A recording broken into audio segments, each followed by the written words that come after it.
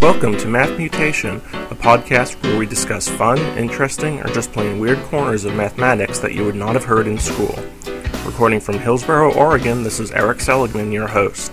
And now, on to the math. Math Mutation 228. So easy it's hard. Let's try an experiment. Think of a positive whole number. Any number will do. Now follow this simple rule. If the number is even, divide it by 2. If it's odd, multiply by 3 and add 1.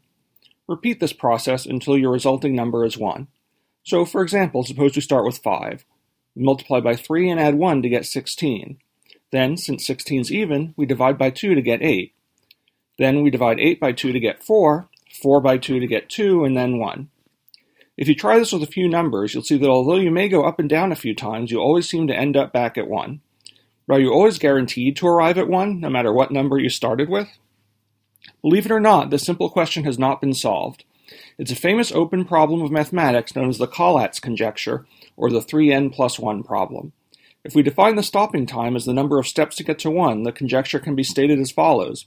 All positive whole numbers have a finite Collatz stopping time. Despite being simple enough to explain to an elementary school student, this problem has defied the efforts of mathematicians and hobbyists for nearly a century.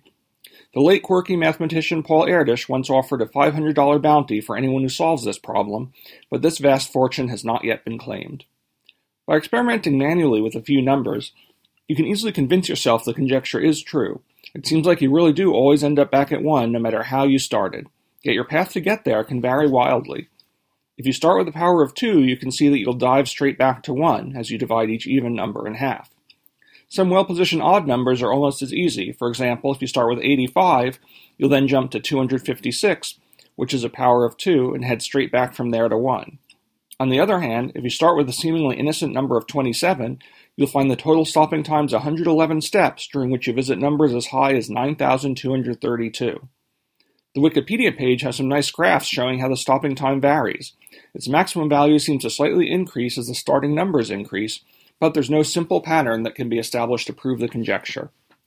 Computers have experimentally shown that the conjecture holds for numbers up to 2 to the 60th power, but of course that does not prove they'll remain true forever.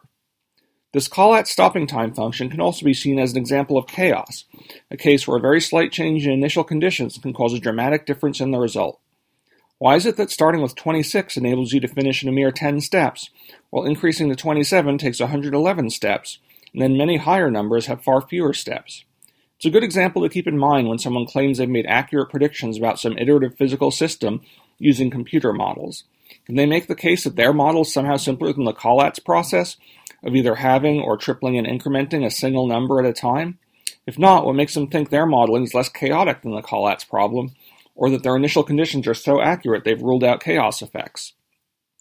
As with many unsolved problems, this one's also attractive to many slightly self-deluded amateurs who every few years publish an article or make an online post claiming to have proven it. One simple way to test any proposed proof is to see if it also applies to very similar problems for which the conjecture is false.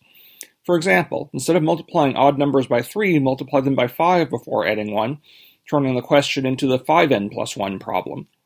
In that case, if we start with the number 13, the sequence is 13, 66, 33, 166, 83, 416, 208, 104, 52, 26, 13.